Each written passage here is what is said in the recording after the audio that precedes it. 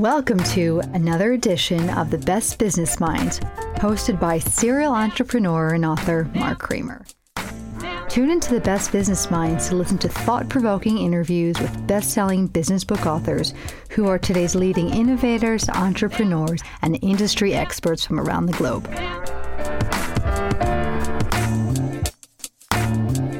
Welcome to another edition of The Best Business Minds, where we interview business leaders and academics that write thought-provoking books.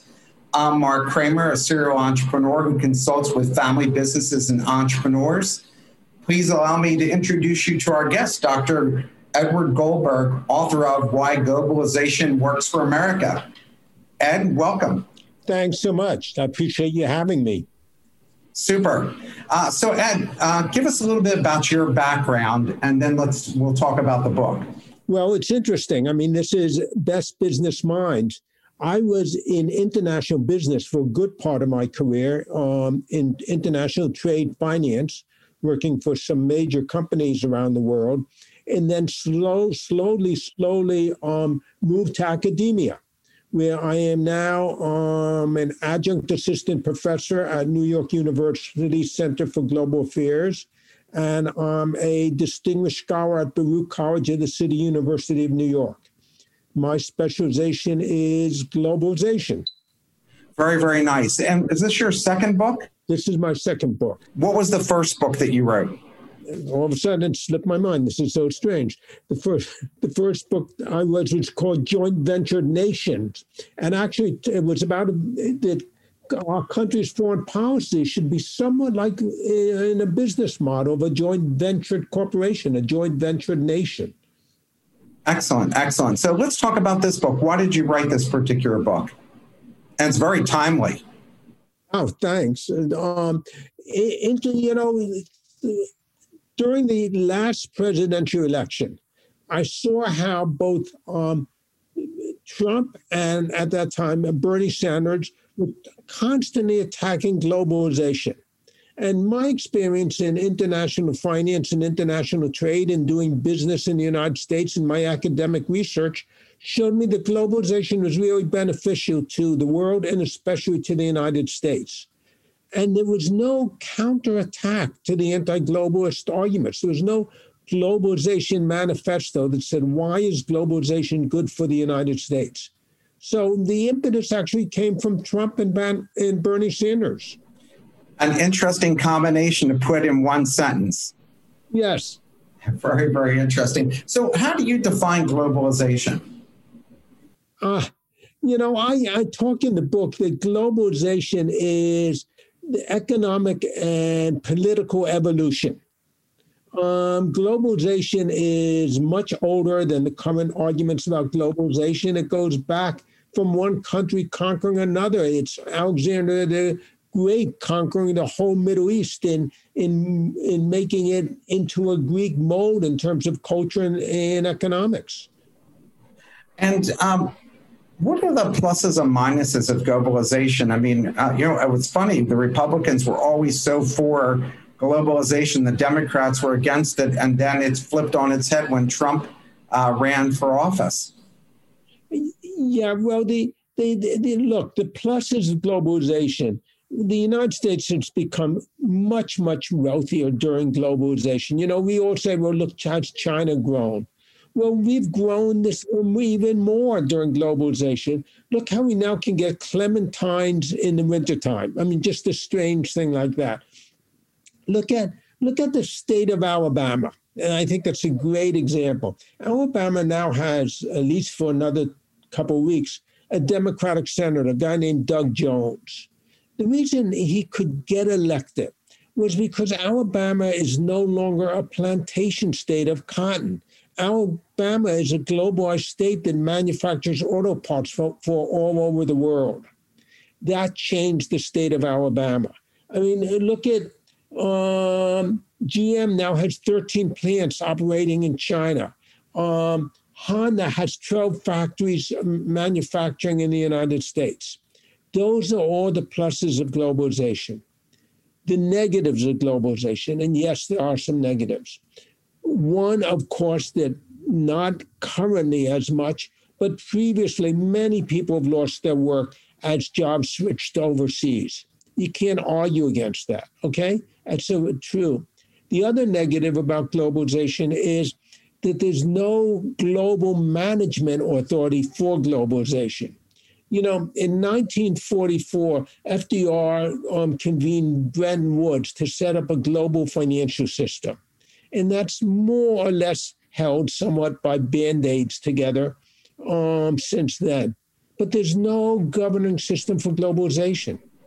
But isn't that one of the positives of globalization is that it's a good for our own security because of the other countries, especially south of the border, have a bigger middle class. That means there's less money we have to invest in securing ourselves from those countries or from their governments constantly being overthrown or from us actually have to invest in those countries to stabilize them. Is that true? Well, Mark, for sure. I mean, and think about it. If you're trading with somebody, theoretically, you're not shooting at them. Right. So that's definitely true. No dominant country citizens going back to Greece really like globalization because the undeveloped country can always undercut the developed country in terms of wage costs. I mean, that's one of the reasons we had the revolution here and broke off from Great Britain. Even China is being undercut by Vietnam, Thailand, and others. Am I correct about that assumption? Look, certain industries always seek to go to the lower wages. But you know, our world has changed. So, and now because of automation, labor is a much smaller component of manufacturing cost. Let's look at the U.S. auto industry. The U.S. auto industry, forgetting about any recent COVID statistics, is producing more cars domestically than it ever has in its history. But with 50% of the amount of workers that they had in 1952, all because of automation. So as we become much more automated, the labor component of manufacturing becomes a smaller and smaller part. How much has automation affected the American worker over lower wages by third world countries? I mean, those great union jobs that people had in steel mills and automotive companies and other manufacturers, is it true that they've left here or they still exist? Because I also hear from manufacturers saying they can't get enough skilled people to do the jobs. Well, a lot have left. But the great migration of those jobs were 20, 30 years ago. Where are you located? Philadelphia. Okay. So you know what's happened in Northwest Philadelphia 20, 30 years ago. It was wiped out, basically, by jobs going offshore. I'm in New York City. Long Island City, and before the 1970s, was, as strange as it might sound, in Queens, right across from Manhattan, was the third largest manufacturing area in the United States, after Detroit and Pittsburgh, making, not making heavy industrial things, but pots and pans and such. Now Long Island City is all condominiums. It's no longer manufacturing. So yes, those jobs went overseas. But today, the real, I don't want to say enemy, the real thing that's taking away jobs is automation. Look at the steel workers, talking about Pennsylvania. 20 years ago, it used to take 10 people to make a ton of steel. Today, it takes one. Nothing to do with jobs going overseas, totally automation. Yeah, I grew up in a steel town. Lucan Steel was the big steel mill in the town that I grew up in Coatesville, outside of Philadelphia. Sure. With all the things all the investments being made in AI and automation, I have a real concern about unrest because I think the middle class is shrinking, and good paying jobs where people could afford a house, a car, sending their kids to college, we've become more of a service economy. And so many people have to have 2 or 3 jobs just to survive. I mean, the pandemic has kind of shown that. I think you're partly correct, but we have to look at a couple of things. Before COVID, which of course changed the picture totally, the Trump administration was going around saying all these jobs are going overseas. We need high tariffs, high tariffs, high tariffs. Reality, why did we need high tariffs if we had full employment in the United States, which we did? I'm not talking about the quality of jobs, but we had full employment. I think that's somewhat ironical. I think also what we've seen in human history is that, and honestly, as an academic, I can tell you I don't know why. I'm admitting my ignorance here. We have seen when there are technological shifts, the new technology does take over the employment of the old technology. Why that happens, I don't know, okay? But we have seen that.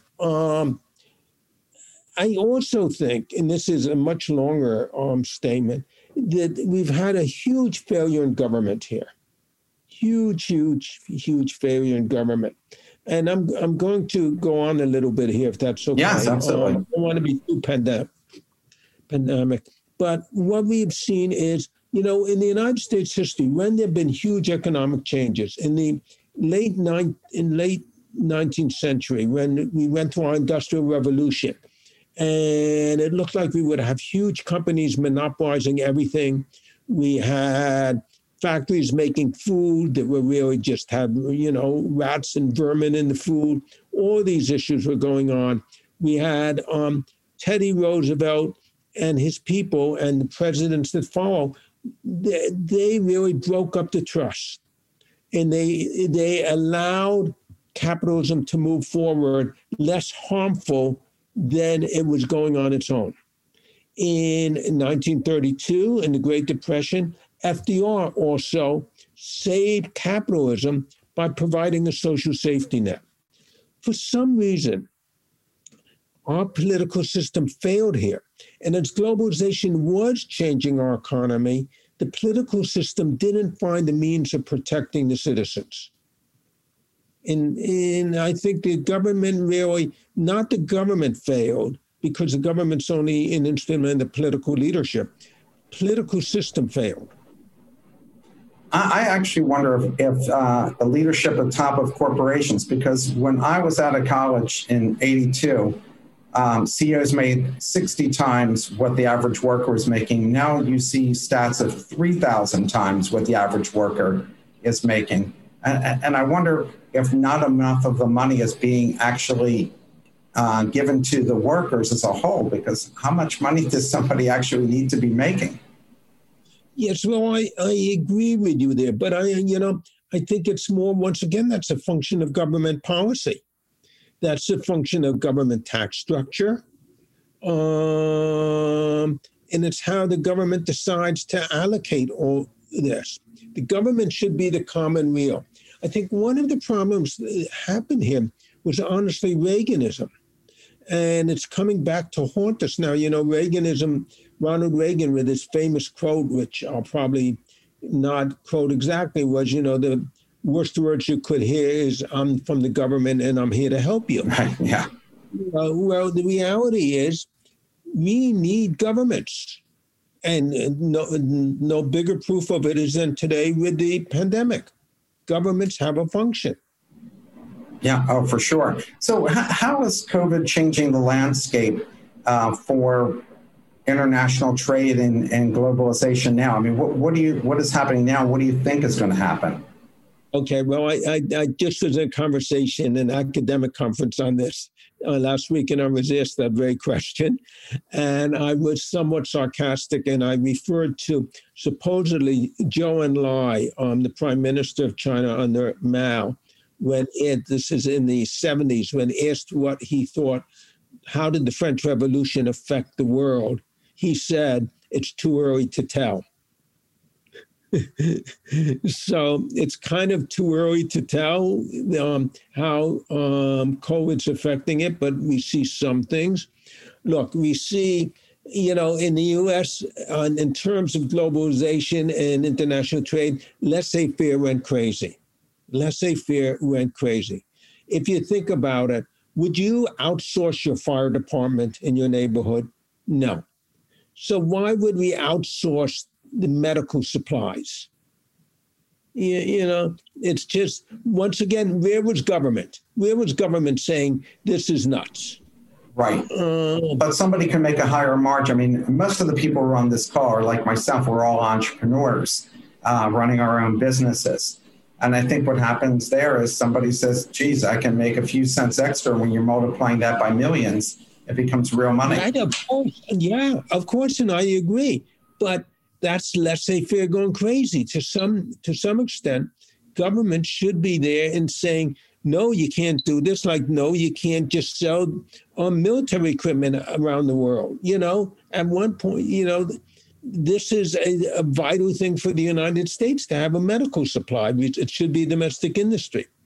So I think that's changed. I think what's also changed is that many people, from the huge manufacturers to small manufacturers, look, it was always easy to deal with China, because going back to an academic concept of what Paul Krugman calls the cluster, all the manufacturing was there, it was easy to deal with. But people, now realize, you don't put all your eggs in one basket. So that's changed. So we see Google and Apple now manufacturing in Vietnam, because you don't put all your eggs in one basket. I think what's also we've changed the idea of just in time. The economic and business concept of just in time to reduce inventories, that the main factory shouldn't hold inventory. Well, that really doesn't work if the sub factories have to close because of COVID. Right. So those concepts are also beginning to change. Did you guys learn anything when you were studying this from past pandemics like the Spanish flu 100 years ago? Because there was not as much globalization then. They didn't have the internet then and those type of things. But was there anything learned from that can be applied now? Well, it's interesting. I mean, we look at two huge pandemics. First, the long ago, the Black Plague in Europe. Black Plague in Europe, by reducing 30-40% of the European population at that time, probably caused most historians, economic historians, believe that was the deathbed of feudalism, because labor became scarce. Spanish flu is a much different story, because a lot of it's buried in First World War.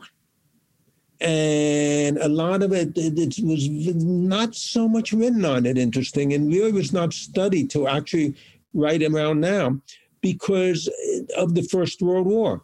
What we do know is that immediately after the war, there was an extremely deep recession. Some people calling it the hidden depression.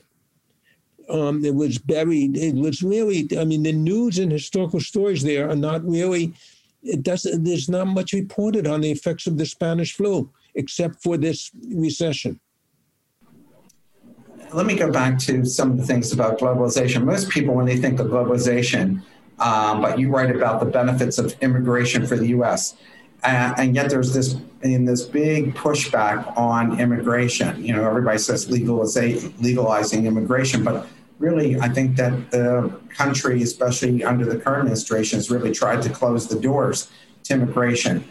How does that affect globalization, and what does that mean for us here in the U.S.? Look, it's all part of the Trumpian idea of isolationism.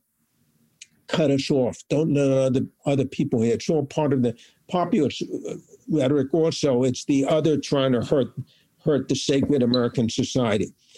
But I think, look, new ideas come from immigrants. We look at just Silicon Valley. We look at the Google boys. We can go on and on. We can look at Steve Jobs' father was a Syrian immigrant. We could look at the head of Google right now is a fellow from India originally. It's on and on. It's what makes America a dynamic place, is this interchange of ideas and cultures.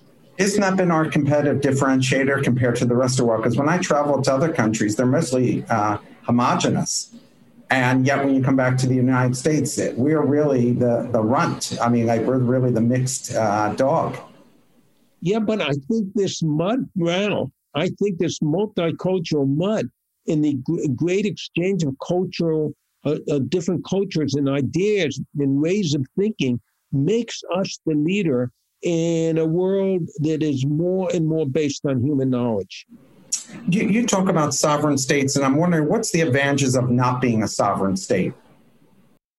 The sovereignty means that a government controls its borders and the legal jurisdictions within the land area. One of the problems with globalization is that sovereignty is getting softer, but there's no uber body of law that replaces it.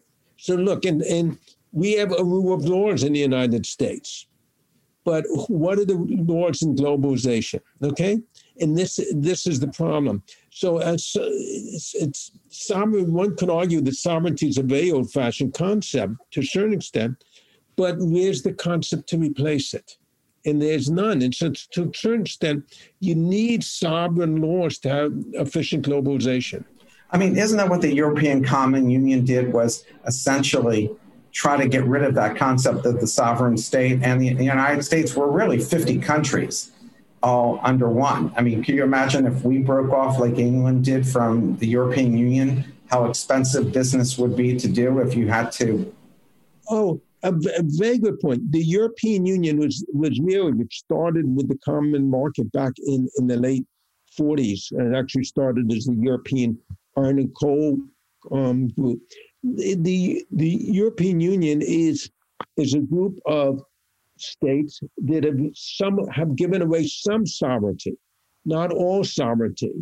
It goes back and forth whether it's a strong organization or not, but it's really worked and it's really done some great stuff.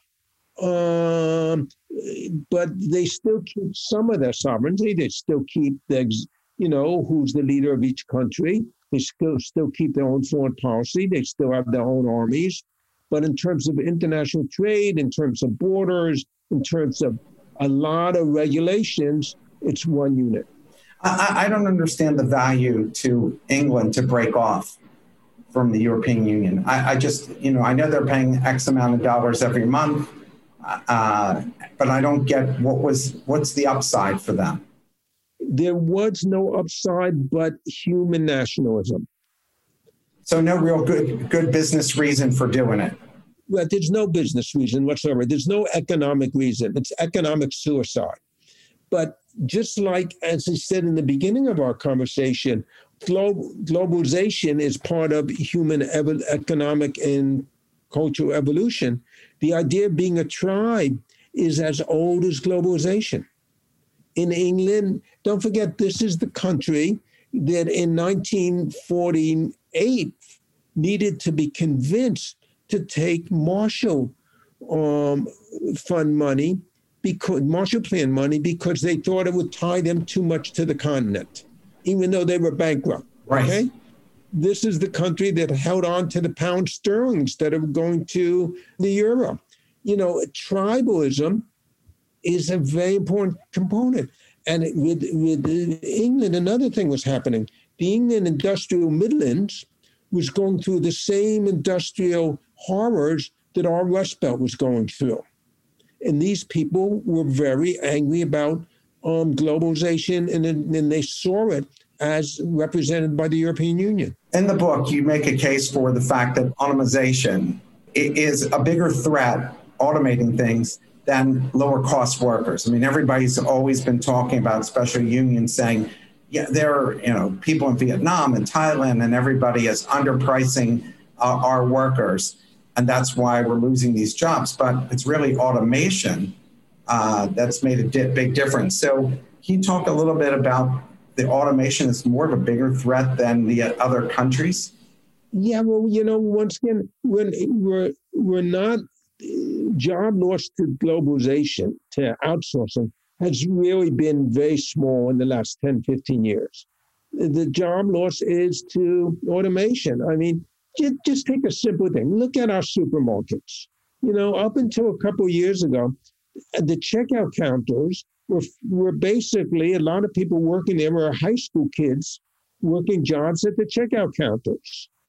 Now the checkout counters, everything's scanned. It's all automated. Yeah. You know. And now Amazon's creating stores where you don't even have anybody in there, just the people stocking the shelves, and you walk in and everything you pick up, they put on your credit card. Correct. And those stockers eventually going to be robots. Of course. Right. And so that has nothing to do with jobs going to China. So this is what I mean. Automation is, to a certain extent, is our very good friend, but could be also our enemy. But once again, this is my mantra. Where is the government on this? Where is the government training people to do different things? Where's the government stepping in to give some regulation to this? I'm totally a free trader, capitalist type of guy. Okay. But I believe there's a role of a common wheel in the old British legal term to balance forces.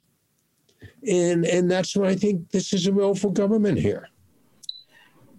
How important is globalization for stability? I talked about this earlier with third world countries, which opens economic opportunity and reduces the need for U.S. to provide financial support. I mean, even the Middle East now, a lot of these countries are coming around to working with Israel. And I read in the Wall Street Journal, they said it's just being pragmatic because Israel has such a thriving economy that it's just making more sense for us to partner with them on a lot of the technology things that they can bring to us.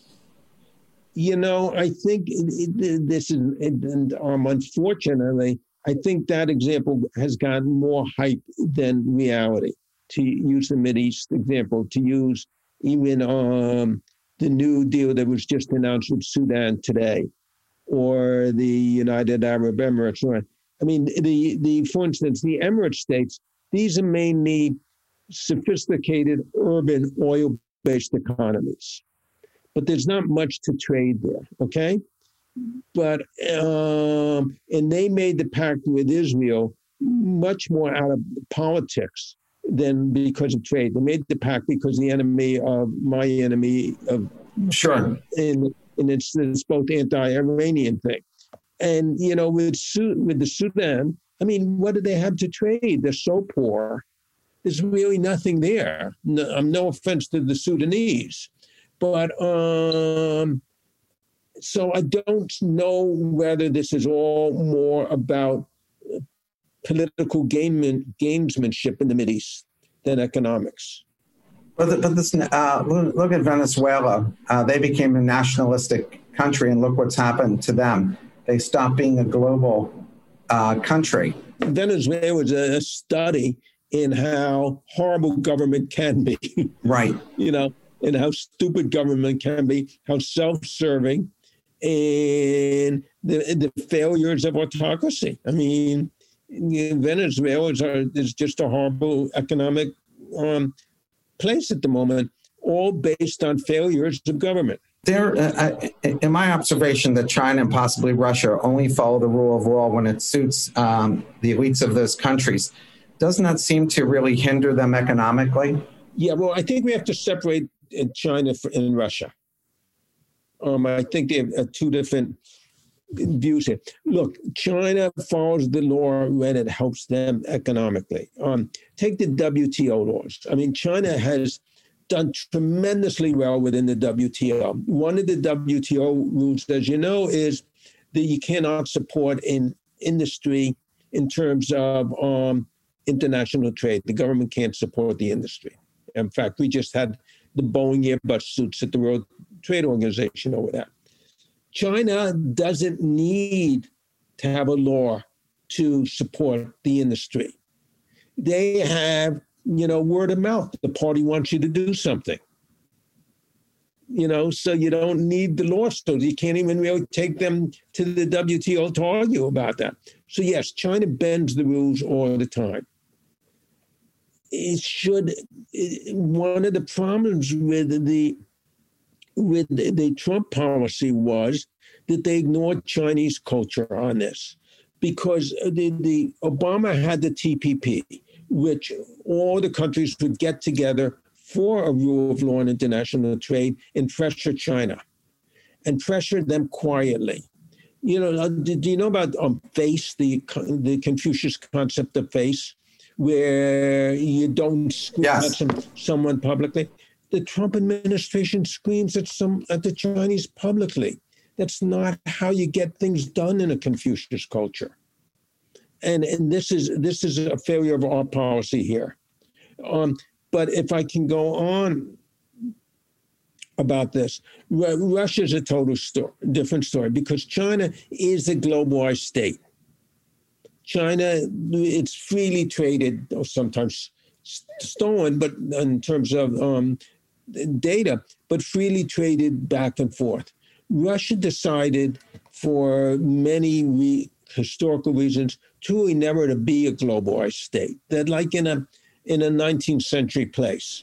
So what I don't understand, because Putin is always talking about wanting to be a prominent player, but does he not want to be a prominent player economically? Putin wants to be a prominent player in a 19th century world. So a modern czar. A modern czar, correct. I mean, he has one economic asset called oil and gas, carbon, which is diminishing in value daily. Every day, the long-term value of carbon gets less. There's an economic term for it, it's called the resource curse. He's made no investments whatsoever in trying to change the economics of Russia, of building a technology area, building God knows what. He has made no efforts. They depend on this golden cow called carbon, but carbon's falling in value. Putin's amazing, because Putin, in terms of boxing, is playing way above his weight class, and we're letting him do a great job at it.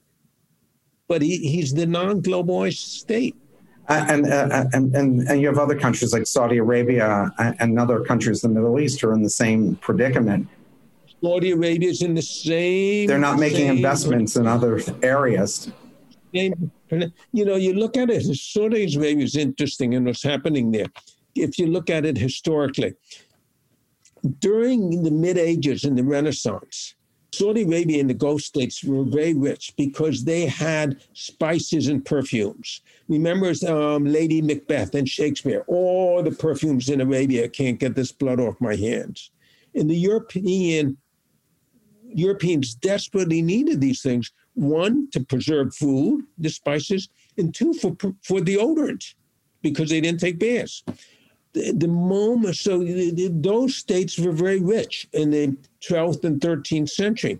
The moment Portugal discovered a way around them, they instantly declined and didn't get back to having money again till oil was discovered. But they, in the 13th and 12th and 13th century, they didn't look for other industries besides spices and perfumes. And the same thing is happening now. The world is changing, but they're trying to sell, keep with the old product. So in your book, you mentioned 4 things a country or even a region needs to compete. What are they? Because I think, Philadelphia feels like it's got to compete with New York. And in Pennsylvania, each county feels like it's got to compete with the other counties. And of course, the United States thinks about every day, how do we compete with China? Japan never came out of the malaise. It's been in for like 30 years. So what are the 4 things that we need to do to compete? Well, I think, one, to compete, you need to have an open culture. You need to be able to exchange ideas. That's extremely important. But you also need, once you've exchanged those ideas, you need to be able to protect. If you come up with a great idea, you need to protect it. So if you're an Apple engineer and you speak to a Google engineer Saturday at your kid's softball game, exchanging what's good, what's not good. And then later on, you come up the synthesis of those ideas, you need to be able to protect it with a legal copyright law. And I think that's very important. I think you also need to have a venture capital system, an investment system that is not run by the government or doesn't have any government influence. And the investment needs to be made on the fact that it's going to pay off or not pay off. And I think that's very important. I think an education system by the city or the state is extremely important. Look, here in New York City, we had a brilliant mayor, Michael Bloomberg. Michael Bloomberg, where the city owned this huge chunk of land in the middle of the East River called Roosevelt Island. Michael Bloomberg decided to build a postgraduate university there for technology. Brilliant idea. And now New York, even with COVID, has more tech jobs than the San Francisco Bay Area in Silicon Valley. Once again, civic leadership that thinks about the future. Interesting. So important. And of course, I think the other thing you need is a central government that keeps a commonwealth, once again, a balance, commonweal rather, a balance, but basically gets its hands out of the entrepreneurial process. Not too much regulation, is that what we're saying? It's a balance. Yeah, generally not too much regulation, but of course regulation when the concept hurts people. Look, one of the things that has made America the tech giant of the world is this lack of overregulation. So for instance, Uber comes up with an idea of that we have a more efficient way of doing taxis, right? Yes. And so we can experiment that with this market of 360 million people, and it can grow. Overseas in Europe, you couldn't do that because if Uber came up with the idea in France, you'd have the government wanting to protect the taxi workers. Well, it's funny you should mention it because, when Uber and Lyft came in, that was great for everybody because you're paying less than the taxis, but the taxi drivers got screwed, or the taxi owners, because they had to pay big money for those medallions that they had. And taxi drivers, even in Philadelphia, taxi drivers told me that they could make one who owned a cab over $100,000 a year. Now you see in California, it was just decided, right, that they have to pay them as if they're full-time employees, which knocks out their competitive advantage against the taxi. Yeah, no, look, it changed. One of the good things, change hurts people. One of the good things about America, it allows that change. One of the bad things about it, it hurts people. Look at one of the great business school cases was written by a guy named Levitt a long time ago at the Harvard B School about the buggy whip factory. The factories that made the whips to hit the horses so they can go faster in the buggies. Henry Ford came about. What happened to all those workers in the buggy whip factory? They went to work for Henry Ford. Right, exactly. But it's the same thing. That's the change. Change does happen.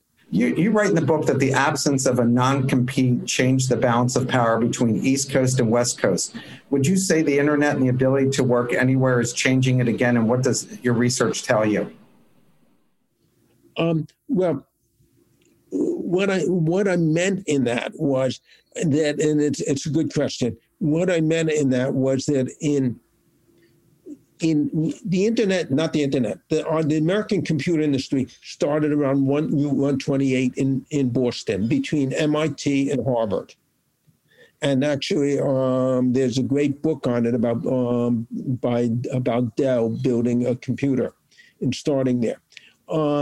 But one of the problems is the New England culture was you wouldn't talk on the baseball field, your son or daughter's baseball field on the weekend. You wouldn't share ideas because the New England culture is not to talk so much. And the other thing is that Massachusetts had very strong non-compete laws. So you go out west to Silicon Valley, same thing between two universities, between Stanford and Berkeley. But now it's the California culture where everybody talks and shares knowledge. And California doesn't have as strict a non-compete contracts. So someone could leave Apple, go to Google, and cross-fertilize it with some ideas from Apple. And that was really important. Do you see the power shifting? Like, here in the East, people were constantly telling the government, you need to lower taxes. Yet California has super high taxes. And those areas that in Silicon Valley has very high taxes. And yet it hasn't hurt, I don't think it really has hurt their competitive ability. And in fact, many entrepreneurs are still attracted to go out to Silicon Valley regardless of the tax situation or how expensive housing is.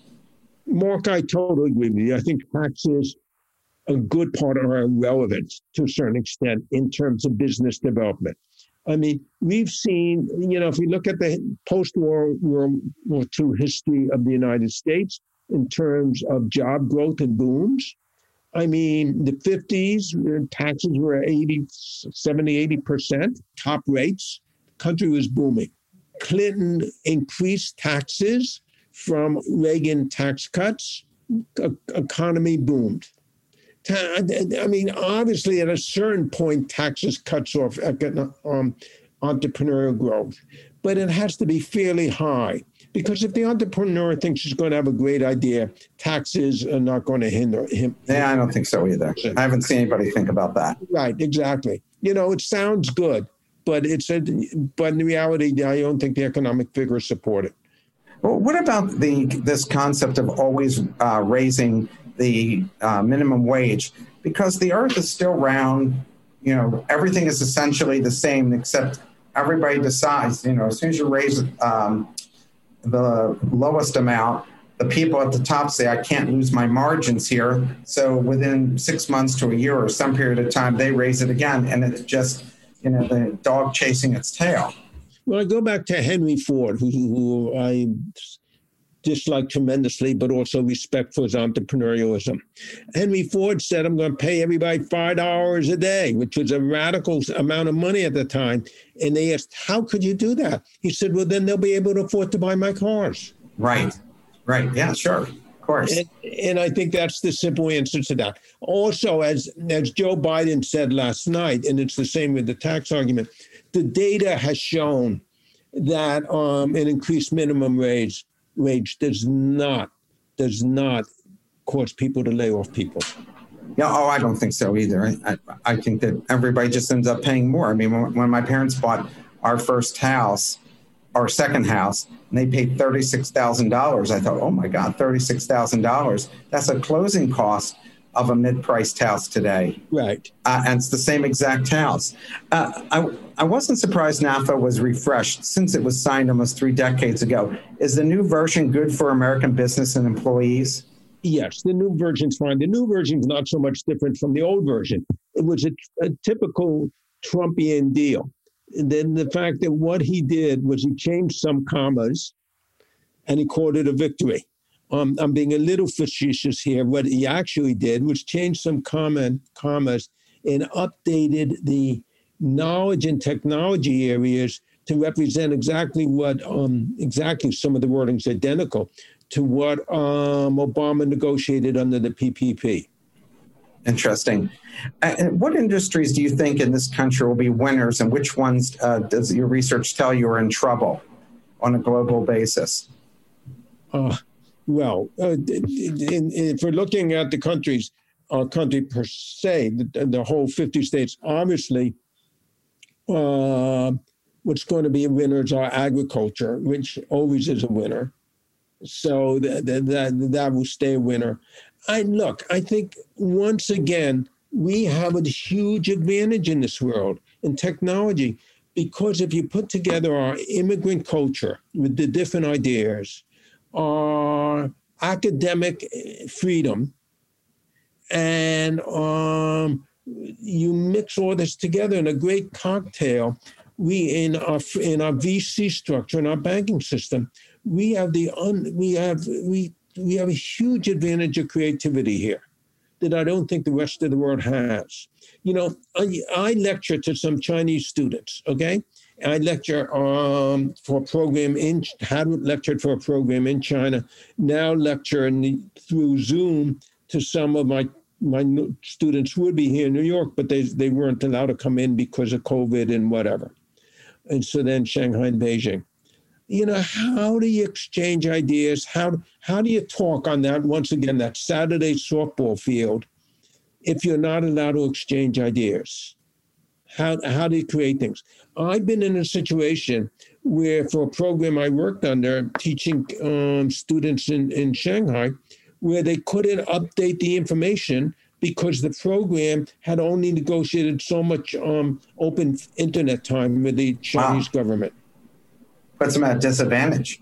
Tremendous disadvantage. You need that free exchange of ideas. What do you think about cryptocurrency on a globalization? Because, a lot of people like Tim Draper have been very much pushing cryptocurrency, and I kind of think that they think of that as another step in the globalization process. Mark, I have to honestly tell you, I'm not so familiar with it. I know my fellow professor at NYU, Professor Rubini, thinks it's a horror. I know it's opened up to a lot. It opens the whole system up to a lot of corruption. And I think you do need governments to manage money. But I can't tell you much about it, honestly. Yeah, I have real questions about cryptocurrency because it's still based on dollars or some denomination. So, and aside from hiding your money, I don't quite get it myself. What kind of deal do you think needs to be worked out with the Chinese for America to succeed in the long term? Once again, I don't see China as the threat and the super competitor as other people do. Obviously, China's playing fast and loose with the WTO rules and with stealing data. And as I said earlier, I think we need to pressure them with our allies, with Europe and with Japan, to stop that. They need to feel some pain for doing that. But I think because of our entrepreneurial spirit, because of our ability to share ideas, I think China isn't the threat. I think we're the unstoppable nation. We've always been the lucky nation. If you look at the geography, we're the place with oil, with good farmland, with good climate, with two oceans protecting us. We lucked out geographically. We did very well in the Industrial Revolution. Now I think the American culture is perfect for the new times. And it's how we let that blossom is the issue. How we let that blossom so all can benefit from it, so we don't have political disruption. I think we're going to be the leaders. And you say we're going to be leaders, but I wonder, will China, because of its sheer size, growing entrepreneurial class, and China was very entrepreneurial before Mao took over, and half the national debt of the U.S., as I looked it up last night, surpassed the U.S. as the most economically powerful country?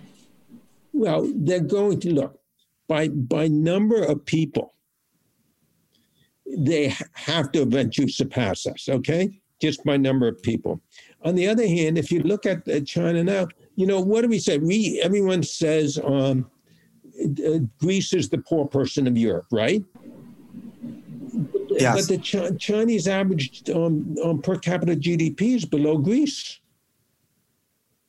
We have to look at this in some reality here. We have to look at apples to apples and not this just giant number and say this is a problem. I also think China under Xi has many problems that are being covered up. They must have to have the government they do when you're managing 1.5 billion people, right? And so many different, even though the Mandarin, I guess, is the primary language followed by Cantonese, there's still, 7 time zones, 8 time zones, and lots of different cultures running around. No, and it's huge. And China's always had it. China's known democracy for what, 5-10 years when Sun Yat-sen came in power. I mean, in this 5,000-year history, they've always culturally felt they needed an autocratic country. because the populations were so massive. And then, but we also have to remember that up until